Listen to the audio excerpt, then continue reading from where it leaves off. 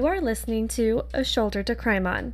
Topics discussed on this show may be disturbing to some listeners. Listener discretion is advised. Hi, Lucy. Are we on? Yeah. Why do you keep freezing? Is that my internet? I don't know. You freeze Hi, Kinsey. and then I freeze. Hi. Am I frozen right now? No. Okay. So there might be a lag, but I've got this microphone on. So maybe I'll sound better than I have before, except for the fact that I sound like your smoking grandmother. That smells slash like a carton your teenage brother going through puberty. But I said that'll either make this recording like extra spooky or extra sexy. Either way, you want to look at it. Some people will think it's sexy. Some people will think it's spooky. Most people will think it's sexy. Some people will just be like, God, why is Edna talking? Fucking get Marlis with her free lights off the microphone, please. Gross. I wish I could smoke cigarettes. I would say, I wish I could do everything that I can't do. I was saying, like, do you have to quit smoking? I was wondering if you had to quit smoking. I can't smoke like pot either. So I've been eating a lot of edibles, and then they put me on pain pills because my body's in pain from trying to breathe, but they make me so constipated. So I just eat a bunch of edibles and try to like lapse into a coma, but it doesn't always work. And so I'm just in this constant state of like jacked up on steroids, on pain pills, or like too stoned. And I sound like a monster. I can't. Regardless. I also am drinking this coffee that I finally got this microphone plugged in with my headphones working, and I want to refill my cup, but I don't want to like touch anything or put anything down. And I really want to yell at Nicole to come fill my coffee for me, but I don't think she'll appreciate it because she's in bed. So I'm just text her. Maybe I'll just bring the whole pot out here. But don't move anything. Right? No, sweet baby. Well, anyway. We're recording, right? Yeah, we're recording. We're live. We're live. Okay, I just thought so. I just for like the last 2.5 minutes. Sure. So I'll apologize in advance for the way that I sound. I'm sick. If people didn't catch on to that. That's why I've been gone for a month, but now we're back, and it's going to be great. Yes. Finally recording episode 8. Yes. For Christmas. In January. It's like Christmas in July, but more Christmassy. Oh, sure. Yeah, and it still is. It's my favorite. This is like my favorite case ever. I'm so stoked. I've been so stoked, and we just couldn't do it. And there's a book about it that I've been waiting to get my hands on forever that I finally got through an interlibrary loan that I can go pick up this week. Because they wrote this book about this case, and they only made like 1,000 copies or something, so you can buy them online for like $100, which is fucking stupid. Wow. And there's like 10 libraries in the country that have it, but I finally got one. Why did they make so few? That's weird. I don't know. And it was like, it sold right away, so you'd think they'd do more, but fuck them. I'm starting to get a complex about my gravelly voice. Just tell me it's okay. A complex? Like you're embarrassed? Kind of. Why? I mean, I already kind of sounded like a boy, and now I'm just like... It's okay. Okay. It's gonna be okay. You just sound like great-grandma Martha. Who loves the Capri Light 100s. And, like, box wine. I always felt if my mom kept smoking that she'd sound like you right now. One of my dad's sisters, she's like really big into like fake nails. She's like in her 60s, like really long fake nails, smokes the skinny cigarettes, and just drinks like Chablis. Oh, like she like I consider it to be almost cooking wine. That's like, and like has the same perm like always, and just sits there with her voice and her nails. So I kind of chill. But I have shitty nails. No cigarettes, no Chablis. She sounds like a darling. What? She sounds darling. I haven't seen her in like 10 years. I'm sure she's doing great. Hopefully she's listening so she can be like, hey! That little bitch. I doubt it. Well, Whatever. Since it's your favorite case, do you want to go first or do you want to go last? I don't know. I don't know. What do you think? I don't know either. I don't feel like you care as much as I do about this case. Well, I don't know anything about it, so I literally only know the name of it. I didn't even look it up. Why would I spoil the surprise? I'm glad you didn't. I'm so excited. No. I Okay, have to be surprised. Okay. Pancake. Mom's coffee. I've been like, so he needs like a real haircut, but you have to clip off like the big chunks before you can go over it with clippers. And so just for the last, like, since I've been home from the hospital, I've been like, whenever he walks by, I'll just cut off like a chunk whenever I can. And so he looks fucking, he looks like Edward Scissorhands sculptures out of bushes. And I just look like he looks so bad. Aww. He looks homeless and he's just missing chunks of hair. But it's okay. I cut his foot yesterday and I was just like, my anxiety's bad already. I cried for like 20 minutes because I'm like, I'm a terrible mother. I bet he forgave you though, because, dogs are saints. I think he did. Life outside of the ranch is hard. The ranch is the hospital. That's what I call the hospital now, folks. They have great food, good ice cubes. Lucy is not from Colorado, which makes this so much better. She calls Highlands Ranch the ranch where her hospital that she goes to is. Well, it sounds cool. I'd be like, well, going to the ranch for a week. And I just love it. I've been telling all the nurses that there, and they're like, oh my God, I love that. Of course they do. Right? Thank you. I can't. I just can't. Okay, anyway. Yeah, let's dive into these Christmas murders of sadness. Okay. What I want you to do quick is talk for like 30 seconds. Tell me a joke. Tell everybody a joke, and while you're telling that joke, I'm going to go get more coffee, but I want you to tell a joke while I'm gone. A joke? I don't know any jokes. Yeah. You're on the spot. I'm walking away. This is Kinsey. Don't leave me alone. I don't know jokes. Oh no. I'm looking one up. Just wait. I got this.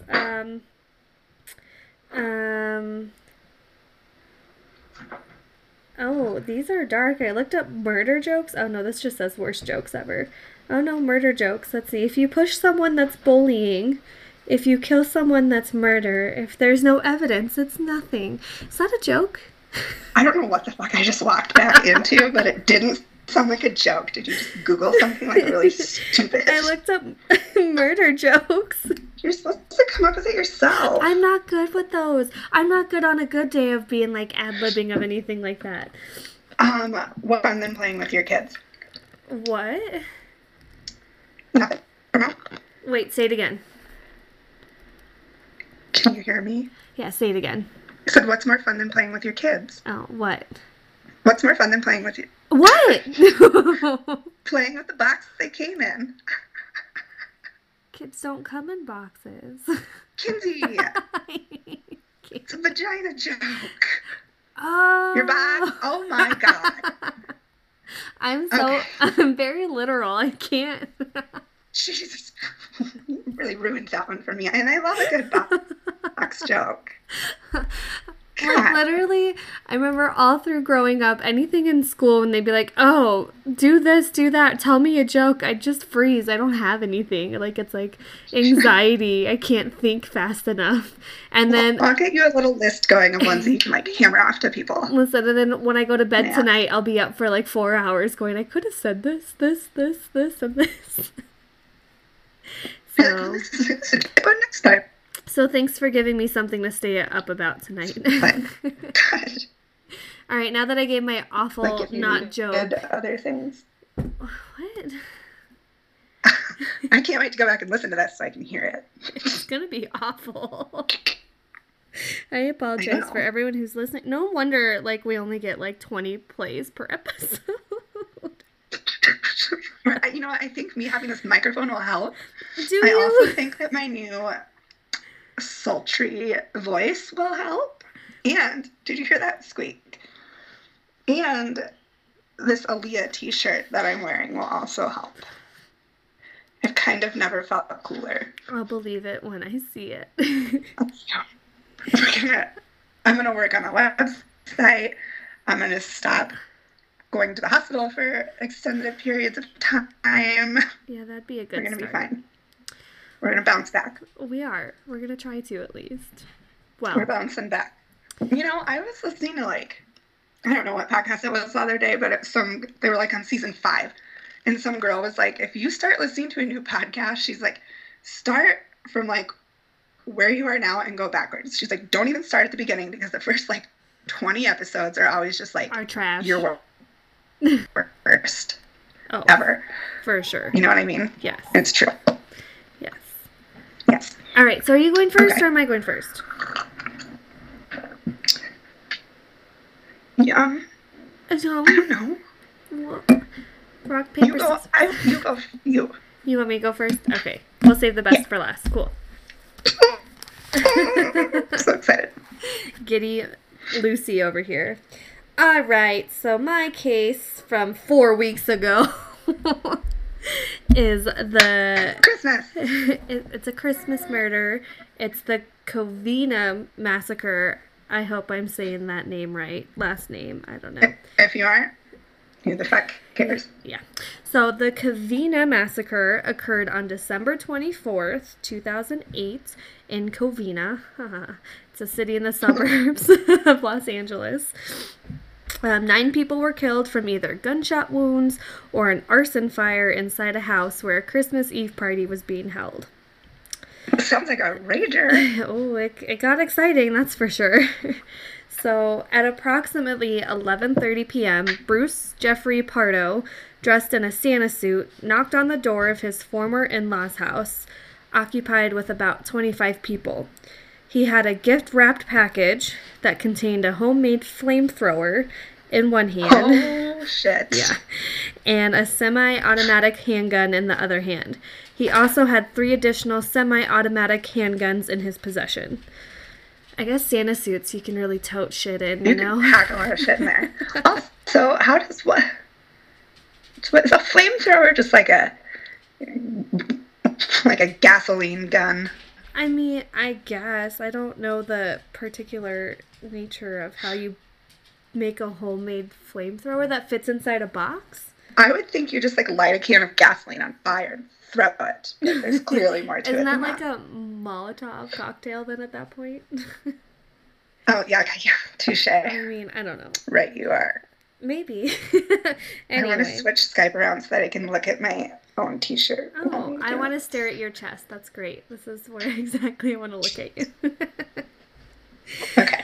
Anyway, so when the door opened, Pardo fired the handgun at an 8-year-old girl as she ran to greet him, injuring her in the face.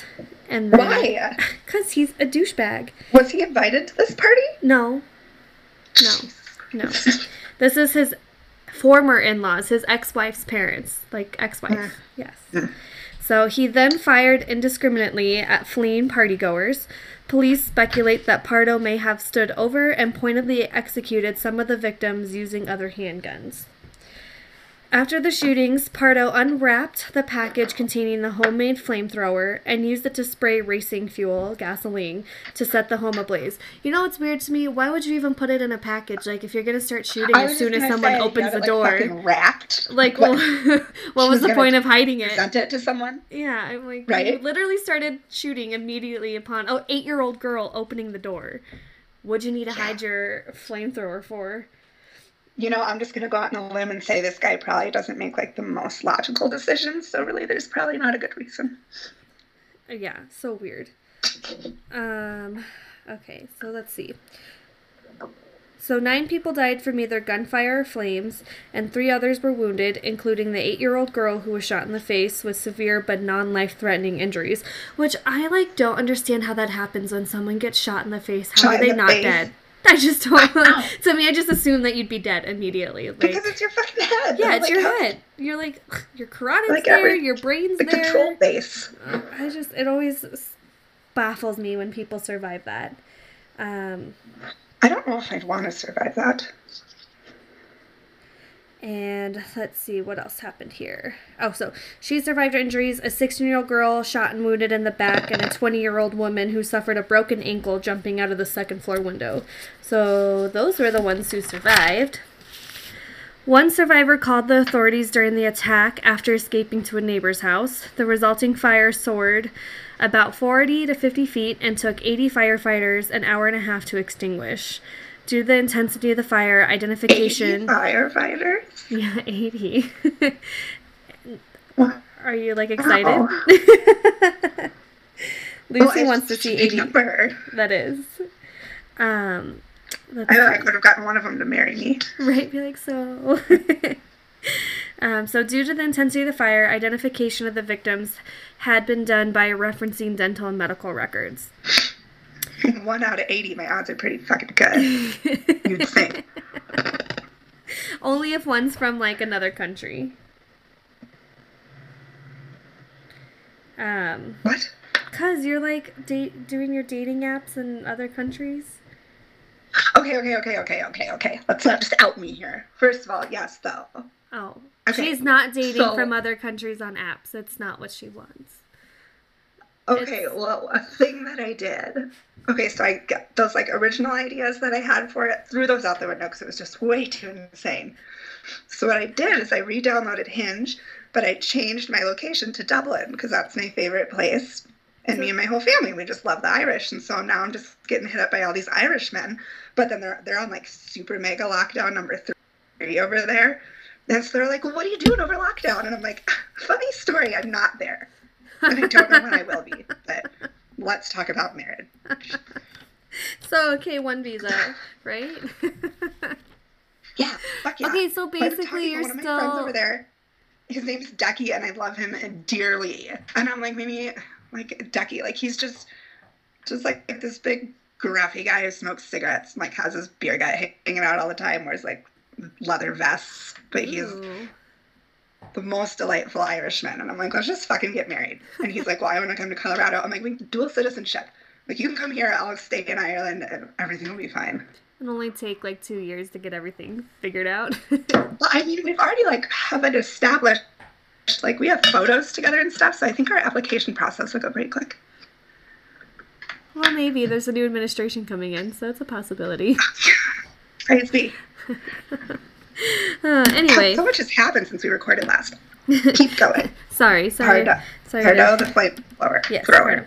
So after the attack, Pardo put on his street clothes and drove his Dodge Caliber rental car to his brother's house. Stop it. Thank you for adding it. Well, I had to. To his brother's house. I love it. In Salmar? Come again. About 30 miles away from the crime scene, where he was later found dead from a self-inflicted gunshot wound because he's an asshole. His brother was not present in the home at the time of Pardo's death. It was initially believed that Pardo intended to flee to Canada by plane as he bought an airplane ticket to a flight on Air Canada. However, subsequently, it was discovered the flight was from LA to Moline, Illinois, with a layover in Minnesota. So it didn't really work out for him. No. So Pardo had called days before to tell his high school friend that he was planning to visit, but investigators are unsure if he intended to go or if the flight was to fool investigators. He had also recently just visited that friend before in October. So, however, due to suffering from severe third-degree burns on his arms stemming from the blaze, because, you know, he made his own flamethrower, he blew up in his fucking face. He decided to go against the initial plan. Police found $17,000 in cash cling-wrapped on his legs inside a girdle. And his rental car that had been parked 1 block from his brother's house had been rigged by remnants of his Santa suit that would ignite a flame and detonate the car with black powder if removed. Stop. Too much work. God. Also recovered from the scene were 4 13-round capacity handguns that were each empty and at least 200 rounds of ammunition, suggesting that what had been inside the car was being treated as a threat. A bomb squad fired an incendiary device into it, destroying and burning it. At Pardo's house in Montrose, police had recovered 5 empty boxes for semi-automatic handguns, 2 shotguns, and a container for high-octane fuel tank gasoline. He was, like, so mad. Like, that was just so excessive. Like, at what? Get a fucking hobby. I mean, I guess that is his hobby, but Jesus. Killing his ex-wife's family. Like, do you need to spend all that money on all that stupid bullshit to do it? I mean, some people feel like they have to. Did you see my coffee cup, by the way? Oh, what's that say? The magic is in the hole. The magic is in the hole. Oh. It's a vagina joke. Is it another vagina joke? Yeah. I can't. I was like trying to come up with something to do with boxes again, and it didn't fit. I shouldn't have left you alone. I apologize. So anyway, at least 3 victims' deaths were caused by gunshot wounds alone, while 4 others died from a combination of both gunshot wounds and fire, and 2 deaths stemmed from the fire alone. Victims included Pardo's ex-wife, Sylvia Ortega Pardo, her parents, and many of her family members. Police speculate that the motive of the attack was related to marital problems, go figure, hence ex-wife. Pardo's wife, yeah, and this is what's even stupider. Pardo's wife of 1 year had settled for divorce in the prior week. However, Pardo held no criminal record and had no history of violence. He had been fired from his job as an electrical engineer at ITT Electric Systems Radar Systems in July. There's some speculation that the divorce may have been caused by Pardo's concealing a child from a previous relationship. Why was he fired? We don't know. No, we don't. I don't think so. Maybe it tells me. I haven't looked at this case literally in weeks. I know, like I said, I went back and like touched up on mine when I was in the hospital like 5 days ago, but I hadn't looked at it in 3 weeks. So maybe it Jesus, tells take me. The wheel. Yeah, we'll find out. This is as much of a surprise to me as it is to you. So great. So the child was severely injured in a swimming pool accident several years previous. So I guess he felt like he needed to hide that from his wife? I don't know. Maybe he injured the child in the swimming pool. Oh, maybe. Maybe he's just a monster. Well, yeah. So the couple wed in January of 2006, but soon grew apart after their marriage when Mr. Pardo refused to open a joint account with Mrs. Pardo. He also expected Mrs. Pardo to take care of her own 3 children with her own finances.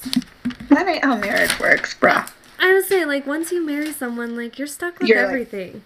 Like, what's the fucking point of getting married if you're not gonna, like, you know, whatever. Yeah, I don't get it. Like, I just don't. I don't understand. I don't understand anything. Yeah, I don't understand anything. It's all just a blur.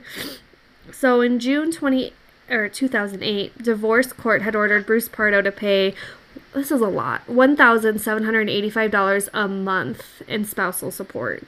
Like, can you imagine that? Having to pay that much to... That's like my rent. Like... I always tell Erin, I'm like, Erin, if we ever get divorced, like, let's agree to not be assholes. Erin's like, okay. You know what I mean? Like, obviously shared custody, we're not awful people, and no, you shouldn't owe me money. I'll owe you the rest of my life? Probably not. I mean, it's wishful thinking.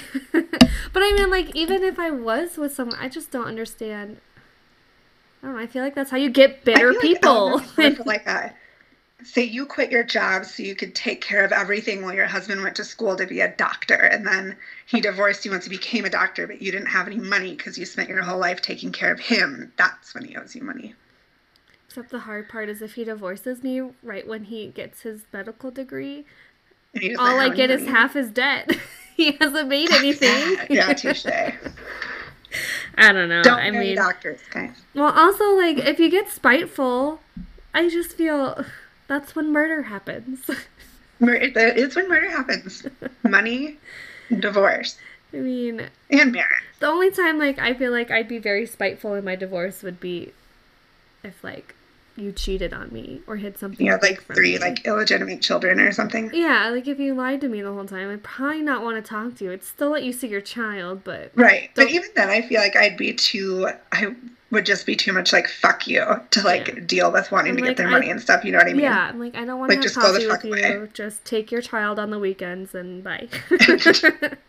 Good for me. Anyway, so he was requested to pay almost $1,800 a month in spousal support. And what year was this? This is 2008.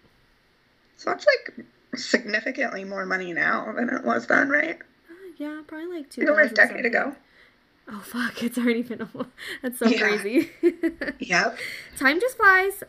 During the divorce proceedings, Bruce had confided to a friend that his wife was taking him to the cleaners. In July, Mr. Pardo was fired for billing false hours, and the court suspended the payments due to hardship. So that's why he was fired. He was billing false hours in the company. But that was in July, so literally there was, like, no time whatsoever. In June, he was said to pay the spousal support. Come July, he didn't have to pay because of hardship. So really, he never even paid her probably anything. Yeah. Anyway, it was revealed that he had planned to kill his own mother after the massacre at Sylvia's home due to their apparent sympathy for Sylvia during the divorce. You know what I think, though? I feel like if you're married for a year, you're not entitled to shit from either person.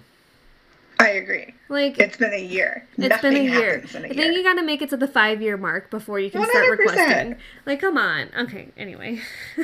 So he planned to kill his mom because she had sympathy for Sylvia. Boo-hoo. Poor him. Boo-hoo. Pardo was required to pay Sylvia $10,000 as part of the divorce settlement, according to court documents. That sucks. Like, $10,000 and then $1,800 a month. Ugh. Anyway, Sylvia kept the wedding ring and the family dog. In a court declaration, Pardo complained that Sylvia was living with her parents, not paying rent, and had spent lavishly on a luxury car, gambling trips to Las Vegas, meals at fine restaurants, massages, and golf lessons. So he was just upset that she was living her best life after divorcing him and taking all his money. As one does. So that's it. He literally killed all those people just because he was bitter with his ex-wife. I mean, I get pretty fucking bitter, but... I know, but, like, you guys literally divorced because you lied, one, and then, okay, sure, yeah, I agree, it's fucked up that she took you to the cleaners, but at the same time, it's like... Took you to the cleaners. I swear to God. But at the same time, I just feel like, pay your money and move on.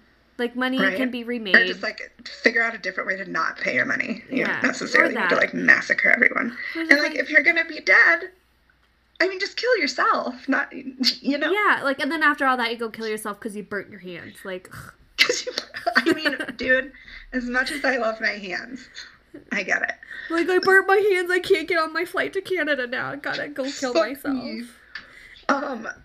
One of the things with this autoimmune disease I have is, like, it does weird shit to your skin, and so, like, the skin on my feet and my hands, like, you can kind of see it around my fingers. I'm not gonna, like, try to show you, but it almost looks like dry skin, but it's the skin just gets hard. Oh, like calluses?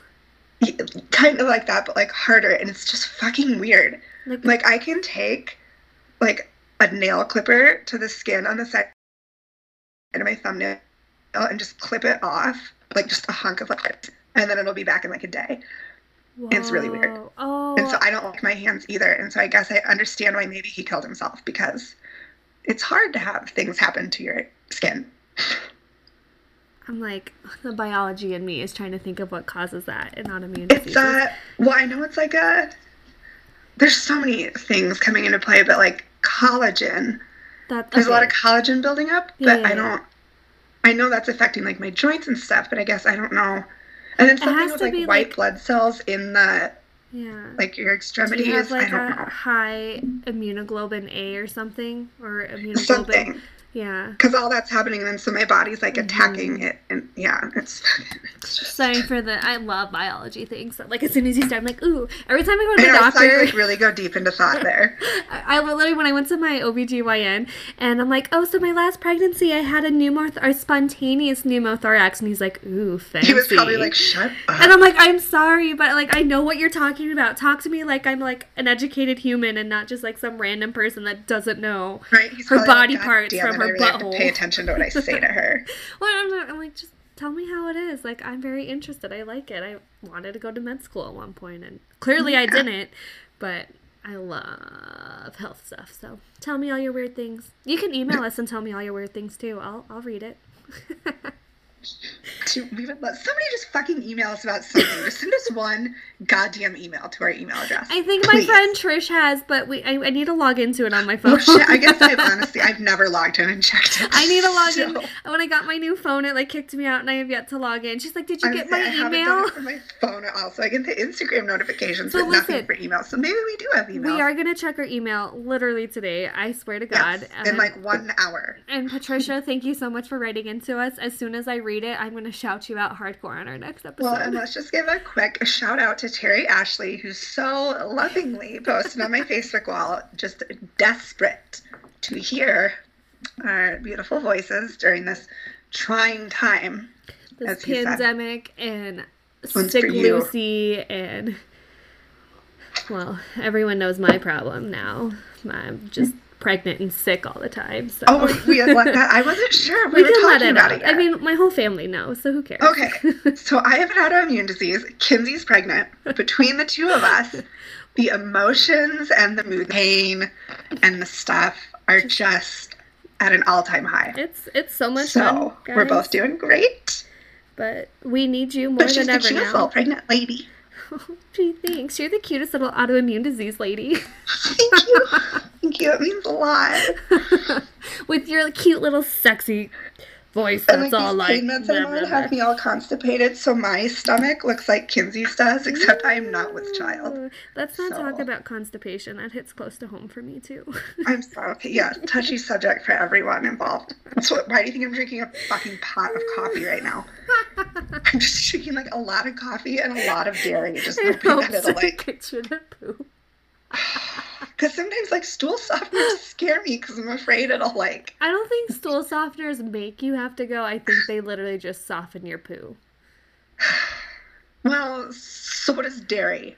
I mean, you could be like, Aaron took like a huge thing of like Miralax or something one day, and he was probably on the toilet for hours. See, that shit freaks me out. It's like, I don't want to be out in the wild and have it like. Out in the wild. Just pregnant and sick all the time. So. Oh, we had let that. I wasn't sure. We were talking about it yet. I mean, my whole family knows, so who cares? Okay. So I have an autoimmune disease. Kinsey's pregnant. Between the two of us, the emotions and the mood, pain and the stuff are just at an all-time high. It's so much fun, So guys. we're both doing great. But we need you more than ever now. She's the cutest little pregnant lady. Oh, gee, thanks. You're the cutest little autoimmune disease lady. Thank you. Thank you. It means a lot. With your cute little sexy voice, that's and, all like. Pain meds I'm on have me all constipated, so my stomach looks like Kinsey's does, except I am not with child. Let's not talk about constipation. That hits close to home for me too. I'm sorry. Okay, yeah, touchy subject for everyone involved. So why do you think I'm drinking a fucking pot of coffee right now? I'm just drinking like a lot of coffee and a lot of dairy, just hoping that it'll like. Get you to poop. Because sometimes like stool softeners scare me because I'm afraid it'll like. I don't think stool softeners make you have to go. I think they literally just soften your poo. Well, so does dairy. I mean, you could be like, Aaron took like a huge thing of like Miralax or something one day, and he was probably on the toilet for hours. See, that shit freaks me out. It's like, I don't want to be out in the wild and have it like. Out in the wild. You know what I mean? Just be out in the wild. Not. I mean, I don't really here go in my backyard, days, like, out in the wild. I don't want to 7-Eleven and have my Miralax kick in. Fuck me. That's why when you take it, you don't leave your house. What if something comes up? I don't know. I don't trust it. It's very scary. They tried to get me to take some at the hospital, and I was like, I'm just gonna do this the natural way. The hard way. Literally. Drinking a shit ton of caffeine. Okay, anyway, so now I'm really excited for your case. Let's get into your case. So, Okay. Okay. All right. So this, I couldn't, I feel like there are just a number of reasons why this is like one of my favorite murders. Number one, the time period. It's like one of my favorite time periods for weird murders. And it happened in like the South. And I feel like the South at like the turn of the century was like deep and dark. Couldn't get much creepier, really. Really, it couldn't. And just like, there is this raisin cake involved, which we'll get to that, but I think that's like one of the most fascinating parts for me. Is a raisin cake like a fruit cake, but just with raisins? I don't think there are even raisins in it. I think it was just a white cake with raisins stuck to it. Gross. I've never had a fruit cake. I've seen a fruit cake. I've never eaten a fruit cake. I've heard too much grossness about them. Huh? I feel like they come like little loaves. They like loaves. That or they're like round, kind of like bundt cakes, I think. No, I'm just guessing. I don't know. I think they're dense and gross. Like store-bought. I don't fucking know. Anyway, so what's your favorite? What year was it in? Okay, this happened in 1929 in North Carolina. Backwards, kind of. Backwards? Picture it. Also, I just feel like someone who was killed in like the 1920s in North Carolina, like they're totally out hunting more stuff than somebody that was killed in like 2020 North Carolina. You know what I mean? I don't know why. It's just felt like if they were cold out here snapping their fingers. I don't know. Oh, I heard her get. Yeah, that's her. She doesn't open her mouth. Yeah. She sounds very Texan or something. But okay. North Carolina, 1929. Here we go. 43-year-old Charlie Lawson was the head of the Lawson household, along with his wife, Fanny. Together they had 7 children. You like that? I do. Okay. Well, 7 children. Marie's 17, Arthur is 16, Carrie is 12, Maybelle is 7, James is 4, Raymond is 2, and little Mary Lou was 4 months old. They did have a son, William, who died at age 6. He doesn't play a part in my story, so Because he died whatever. before the murders. Back then, there was some the statistics were crazy, and like 60% of children don't make it past age 5. So like, yeah, oh, right? Lord. Right? That's insane. Well, clearly they broke the odds. How many kids did they have? And Like only one 12. died? Yeah, 7. Wow, okay. Well, 7. good for 8, them. counting William, rest in peace. Okay, so Charlie and his brothers were all tenant tobacco farmers, meaning they Lived on the farm. worked it to live there, basically. Yeah. Like someone else owned it. Yeah. And in 1927, Charlie saved up enough money to buy his own farm near his brother Marion. Marion and his wife Jetty had a farm in an area of North Carolina called Germantown. And so Marion's wife Jetty and Fanny spent a lot of time together taking care of their 8,000 children until Jetty died from an infection after delivering a baby. Oh. Yeah. So Marion and Jetty's oldest daughter Stella took over the household duties for her siblings. Just remember cousin Stella, because she's going to be important later, okay? Cousin Stella, okay. Cousin Stella. All right. Charlie was kind of known for having a short temper. He was a little quiet and weird. One story account says that one time while he was out working the fields with his 16-year-old son Arthur, Charlie got upset and went to beat Arthur with a switch, just like a stick. Switch. I don't know what the fucking difference is, but he hit Arthur with it, and Arthur grabbed it out of Charlie's hands and snapped it over his knee. And that was the last time Charlie ever fucked with Arthur, but it wasn't the last time he ever fucked with anybody else. Go figure. Yes. So in the months before the murders, plural. Oh, man. People started noticing increasingly odd behavior coming from Charlie. He would walk around and he'd tell Fanny all the time that he had something to tell her, but then he'd never tell her anything. And she told one of her sister-in-laws that Charlie would wake up in the middle of the night and go out to the barn and check his guns and, like, clean his guns and just, like, he was being really fucking weird. And so, shortly before Christmas of 1929, Charlie loaded up the whole family and took them into the city. He let everyone buy brand new clothes. Like, Marie, the 16-year-old, wanted, like, silk stockings.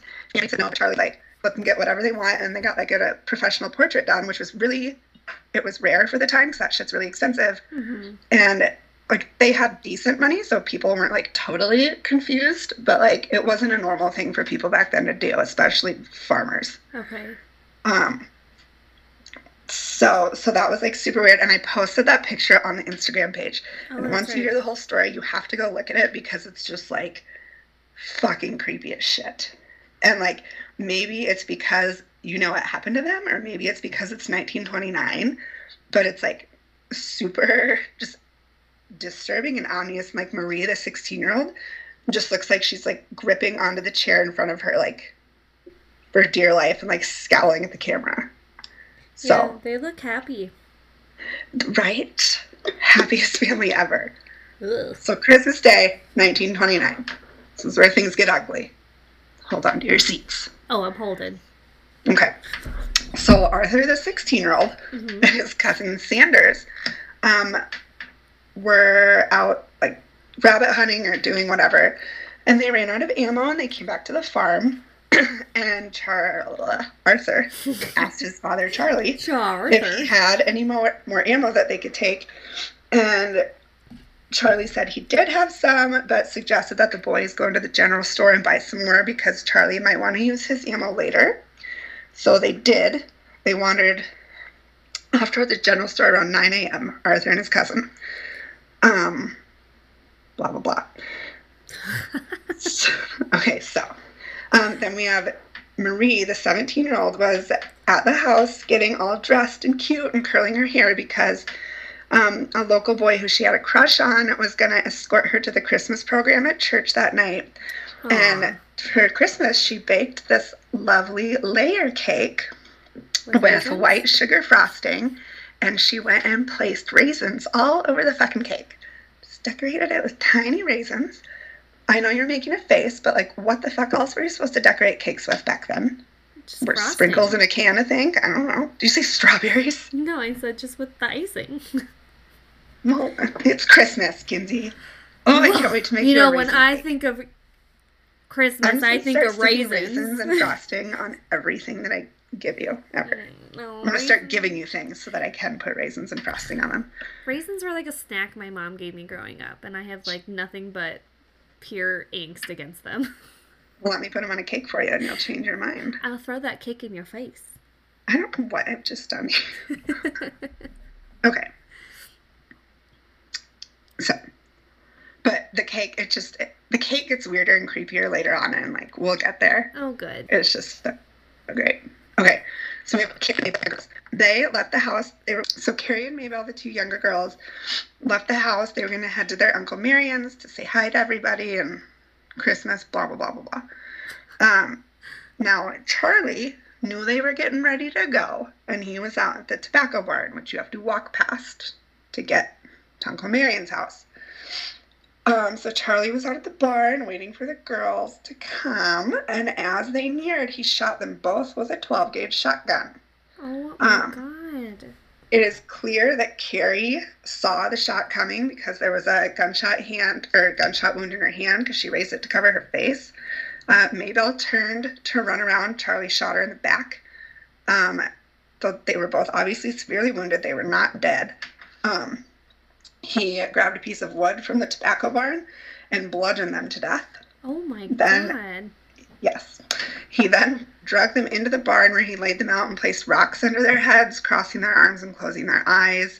And when he beat them to death, he also made sure to leave, like, their faces, like, untouched. So there's, no damage on their cute faces. Just beat them to death with a board everywhere else. It's so creepy. Right.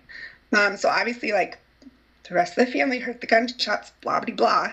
Fanny was outside on the front porch, Charlie made his way up to the house where he saw Fanny. She had firewood in her arms. He must have been looking like a fucking maniac with a shotgun, because she dropped the wood and turned to run inside.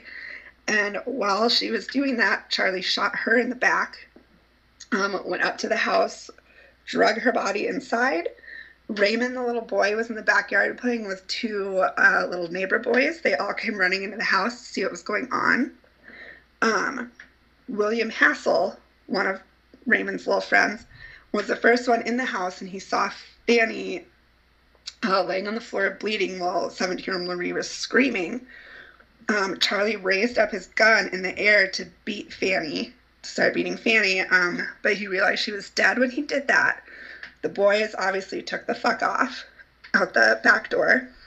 Marie got up and tried to run towards the fireplace, and they think she did this because, like, the poker and everything was there, and, like, she was going to try to defend herself. Sure. But as she got up and began to run, Charlie then shot her in the back. And it was so close that the gun blast snapped her neck and her wrists in half, blew out several teeth. And this little boy, William Hassel, saw everything. He never told his parents what he saw, but at the end of his life, he disclosed it to, like, his home health aide, and said the hole in Marie's body was so big that you could see all the way through. So he ran out of the house, ran home after he saw Charlie. Charlie noticed him. But Charlie didn't stop what he was doing. He proceeded to beat Marie repeatedly with the butt of the rifle. His son James hid under a trundle bed. His son Raymond crawled underneath the stove. He pulled Raymond out from under the stove and killed him by beating him with the gun. James began to run. Charlie caught him and did the same thing. And finally did the same thing to the 4-month-old baby laying in her crib. Bludgeoned them all to death. Ugh. But didn't touch their faces. But, like, he fucking beat a 4-month-old baby to death with a gun. Which isn't hard. I'm sure one blow did it. Right. And, like, Jesus, whatever. But, okay. So one of Charlie's other brothers, Elijah, and his son were out rabbit hunting and decided to his residents to wish them a Merry Christmas. They noticed how eerily quiet it was. They went to push open the front door, and it stuck, and they looked in and realized that it's because Fanny's body was laying in front of it. They looked in the window, saw Marie and the boys all dead on the ground floor of the house. When they looked closer, they noticed that pillows had been placed underneath the heads of Fanny and all of the children, like same thing with the girls in the barn. Mm-hmm. So Elijah and his son began running around to neighboring houses asking for help. And while this was happening, 16-year-old Arthur had just gotten to the general store when someone ran in screaming that the Lawson family had been murdered. And Arthur took off and ran all the way home and was like, I was just there, this isn't possible. And when he got home, his uncle, stopped him from running into the house. And they say that Arthur was just laying on the front porch, like holding on to one of his mother's feet, just like screaming, as one would. Oh my God. So in the meantime, Charlie wandered off into a pine thicket, the woods, for layman's terms. The thicket. You don't know what that means. He had his hunting dogs and his shotgun with him. And he took 2 receipts out of his pocket and began to write 2 notes. One of them just said, troubles can cause. And the other one said, no one to blame but. So neither note was finished. They were found there. And he began circling the tree, which he did for hours. And you can tell because of the footprints in the snow, he just walked in a circle for hours, and his dogs laid right there next to him. Jeez. By this time, crowds were gathering at the house. Charlie's brothers, George, Mary, and Elijah, were the only people who had been inside, and they were doing their best to try to keep people out to authority better. One of the little boys that was playing with Raymond told police that he saw Charlie kill the family, and everybody was pretty freaked out because Charlie hadn't been found. So the sheriff came and ordered that the bodies of Carrie and Maybelle be moved from the barn to the house. When they entered the barn, they heard dogs start to bark, and they could tell that they were running towards the barn because the dogs were trained to protect the tobacco. So as the dogs were barking and approaching, everybody heard a gunshot, which it was obvious that Charlie killed himself because he knew that once they saw his dogs, they'd know where to go look for him. Sure. Charlie shot himself in the pine thicket. So the day after the murders, people began just like flocking to the house and, you know, wanting to get in and look at the crime scene. And people totally get it. I think they find that super weird. But if you think about it, back then, like, they didn't have true crime television. They didn't have Dateline. They didn't have books or podcasts or whatever. Right. Like, they were us, and this was the only way to, like, I mean, fuck, I probably would have gone or tried to. Right. But, so this is, like, one of the only ways to fulfill their, like, weird, morbid curiosities. Yeah. But the crime scene was not secure at all since there was no investigation, since they were like, Charlie did it. Right. So people began going through the house. They would walk through like the pools of blood and body tissue, brain matter, and they started taking souvenirs from the house. What? Such as raisins from the cake. They were picking off the raisins from the creepy Christmas cake and taking them home as souvenirs. And you have no idea how bad. Okay, like I've wanted to hunt down one of these raisins for like a decade. Like I would get on eBay and buy a raisin even though I knew it was probably fake just to fucking say I had a raisin from the goddamn raisin cake. Like where do you think these raisins are? Do you think people like pass them down to their, you know? No, because like I took this raisin off of this murder cake and now I'm dying. Here you are, my child. No, their kids probably thought they were fucking nuts. Fuck. The kids... No. Those raisins are fucking out there somewhere. They don't go bad. Did you try Googling it? No, but I should. I'm afraid... You know what? If I start looking into this, I'm going to be like 3 hours later spending $45 on like a raisin from Etsy that someone says is from North Carolina in 1929. But... so eventually neighbors and family members came to the house and got everybody out. There was so much blood on the floors that it had begun to freeze, and Mary and Elijah had to literally chisel it off and then scrape it out of the house with shovels. And they buried all of this frozen blood in the backyard. One of the men doing cleanup actually watched one of the sightseers pull a canning jar out of his pocket and scoop up Fanny's blood off the front porch and like take it home as a souvenir. Are you serious? Yes. So they were feeling pretty defeated. So Marion and his family fenced off the property and began charging 25 cents for admission into the house. And they did this to raise money for the mortgage payments so that Arthur wouldn't lose the farm. Okay. And don't worry, because he did also put a glass dome over the raisin cake so that no more raisins could be plucked. Isn't that nice? And I read somewhere that he actually ended up burying the cake. But I also read that someone bought it at an auction and then she buried it. Who knows? Either way, the cake has been buried, I think. Either way, it's in the... Whatever. But I think it was like 5 something. They kept the house open to the public. Eventually they shut it down. And Marion and his daughter Stella, who was raising the other kids because his wife had died, took all of the bloody furniture and everything out of the house and burned it. And the house was eventually torn down and the lumber was used to build this creepy fucking little bridge out in the middle of nowhere that is also no longer standing, but there's like remnants there. I want to go and find like the frozen blood holes. The frozen blood hole. Like how that probably was this eaten is the by kind worms. Of juju that you're throwing into the dirt. No thanks. Fuck that.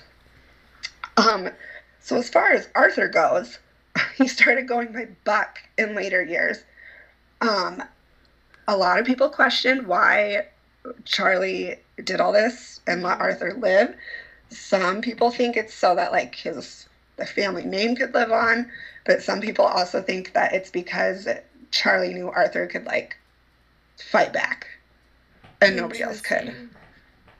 So maybe that's why he waited for him to leave, so he wouldn't have anybody trying to stop him. Well, so he had friends with him? Arthur did? Arthur had a cousin with him, yeah. Had a cousin. And then, wait, what about there were little boys in the back? Yeah, but they were like 4 or 5. And he didn't care about them? No. So they think, like, really I think it makes the most sense that he did this when Arthur was at home because Arthur would have, like, was big enough to, like, fight him. That's just and could have tried to stop him. Weird to me that he left the boys in the back alone. Right. Which shows you, like, he really didn't give a shit about, he just wanted to kill his family. But, you like, know? why? We'll get to that. Okay. Oh my. You just hold right on. Okay. So, Charlie, eventually married a woman named Nina for children. His uncle Marion's construction business after he lost the farm. And when he was 31 years old, he was killed in a car accident. Oh. So, all in all, Charlie's life, not Charlie, fucking Arthur. I'm sorry. Arthur's life sucked. Big time. So there was a ton of speculation and lots of questions as to why Charlie went fucking bananas and killed the whole family. Some people thought it was maybe a head injury, but one of the men who worked at the funeral home that handled the bodies was a recent graduate from Johns Hopkins, and he sent Charlie's brain in to be studied, but no abnormalities were found, so head injuries out. Weird. And then in 1990, a book was written by local authors called White Christmas, Bloody Christmas, which I am waiting to pick up my copy from the Denver Central Library. I will go ahead and get that on Tuesday. I'm very excited. These people researched very thoroughly. They only printed 1,000 copies of the book, so you can find it online, but it's expensive. Okay. After that book came out, cousin Stella, came forward to talk to these people and ended up publishing a sequel called The Meaning of Our Tears. That sequel focuses on the information that Stella gave them. So remember, recap, Stella, Marion's daughter. Mother died in childbirth. So Stella spent a lot of time hanging out with Fanny and, like, the other aunts. Okay. Because she was, like, a mother figure. She had overheard Fanny talking to the other women about how Marie, the 17-year-old, had confessed to her that she was pregnant and that it was Charlie's kid. What? Yep. So, and Stella didn't tell anybody this till, she was later. like a billion years old. And it's not that she was, like, unreliable by any means, but once she came forward with this, Marie's best friend at the time, I'm sorry, guys, bear with me. I'm probably breathing really heavy, too. You're fine. It's fine. So Marie's best friend at the time, Ella May, said that just a few weeks before Christmas, they were having a sleepover, and Marie confided in her that she was pregnant by Charlie, and that both he and Fanny knew about it, and she told Ella May that Charlie had threatened to kill them all, especially Fanny found out. And yes, there are obviously ways for this to be proven now, right. Dig her up, autopsy, whatever, but at this point in time, I think it's safe to say that, like, that was the case. Yeah. And he was a monster and molested, raped his child, got her pregnant, and then killed the whole fucking family. But yeah, so I just want to keep talking about the raisin cake, but that is the very, in a nutshell, case of the Lawson family murders. Get online and look at that fucking picture right now, because once you know, you just see, like, Marie just looks like dead inside, and Charlie looks like a fucking creep. I wonder how far along she was. Yeah, I don't know. I'm not sure. It couldn't have been too long, because, like, nobody else really knew, so she obviously wasn't showing. And I feel like it had gotten to the point where she only told her mom just because she had to. And it's so, like, the guy she had a crush on who was going to take her to the Christmas pageant, she'd, like, mailed him a little Christmas card a couple days before, and he found it in his mailbox, like, a week later, and his daughter said that when he died, she found that card, but he'd, like, never told her anything about it, but he kept this little card from Marie.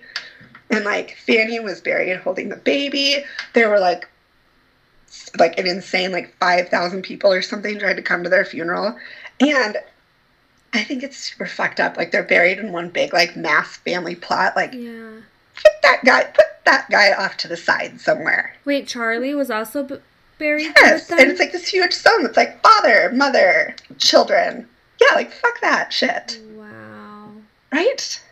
I just, like, I can't imagine that he would kill his whole family just because he got his daughter pregnant. Like, that's a secret that they could hide forever, technically. Especially fucking back then. Yeah.